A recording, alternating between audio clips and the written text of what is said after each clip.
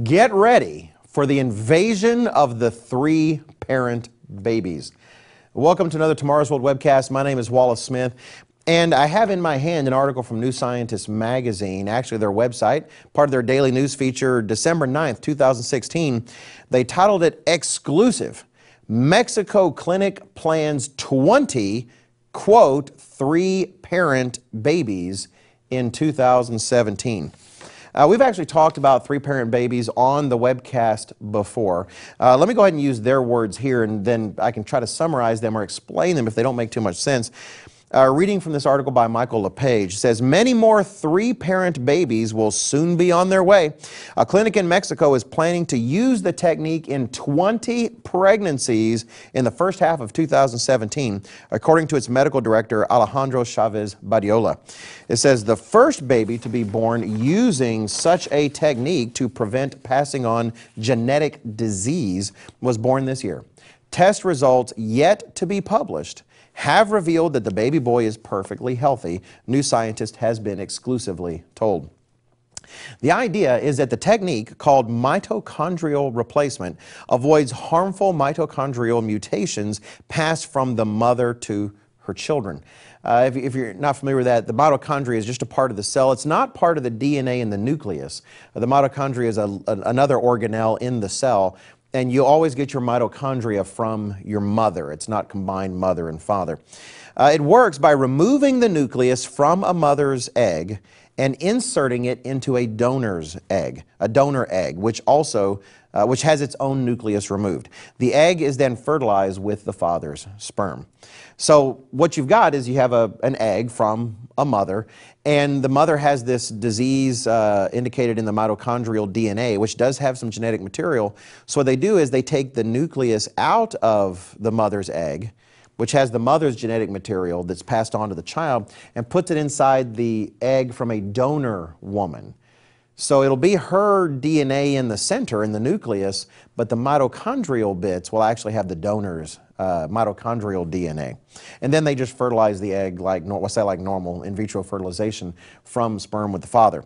Just to wrap up this particular quote, it says, in this way, the embryo gets chromosomes from its mother and father, but the DNA in the mitochondria comes from the donor.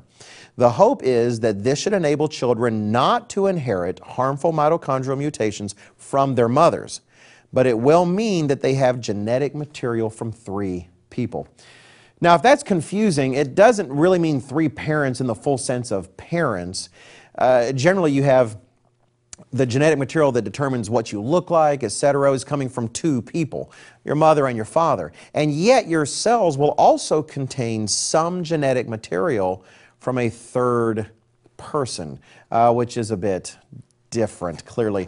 A lot of questions about this. Actually, the article had a fascinating history of this procedure in terms of how it's been developed. And the hope is that people can avoid certain mitochondrial diseases. Now, why am I bringing this up? This really isn't a surprise. Mexico has been kind of leading the way in some ways in terms of the use of this technique. I'm not harping on this particular technique. What I want to highlight is that we are increasingly living in what seems to be the wild, wild west when it comes to human genetics and reproductive technology. We have this, which we just talked about. We have the potential for designer babies, which some people are planning on proceeding with, where we can use techniques like CRISPR to go edit the DNA of an embryo early on so that we just design it the way we want. We can eliminate disease, but it has the potential also for what color eyes do you want your baby to have? You know, what color hair? Is there a gene we can influence to make the baby smarter, etc.? We're on the verge of really designer babies. That technology exists. Now, legally, we have Canada changing its laws so that now if they wanted, all three of these people could get legal rights as a parent in the case of a three-parent baby. So the legal system is trying to maneuver to understand all these things. If you recall, if you've been watching our webcast, we even did a report how they now have the technology. They can take any cell from your body and actually use it as sort of an egg, and you could literally have two fathers. You could have a man and another man, and you just take a cell from one man, make it into an egg, essentially unite it with a sperm from another man in a test tube, and then implant it in a woman, and voila, now you've got a baby with genetic material, not just like this, but true genetic material concerning features and the rest from two men. It is crazy. Everything is turning upside down, and people will talk about how they're consulting ethicists and philosophers, etc., but who's not being consulted? That's what I want to say here on this webcast. Who isn't being consulted? God.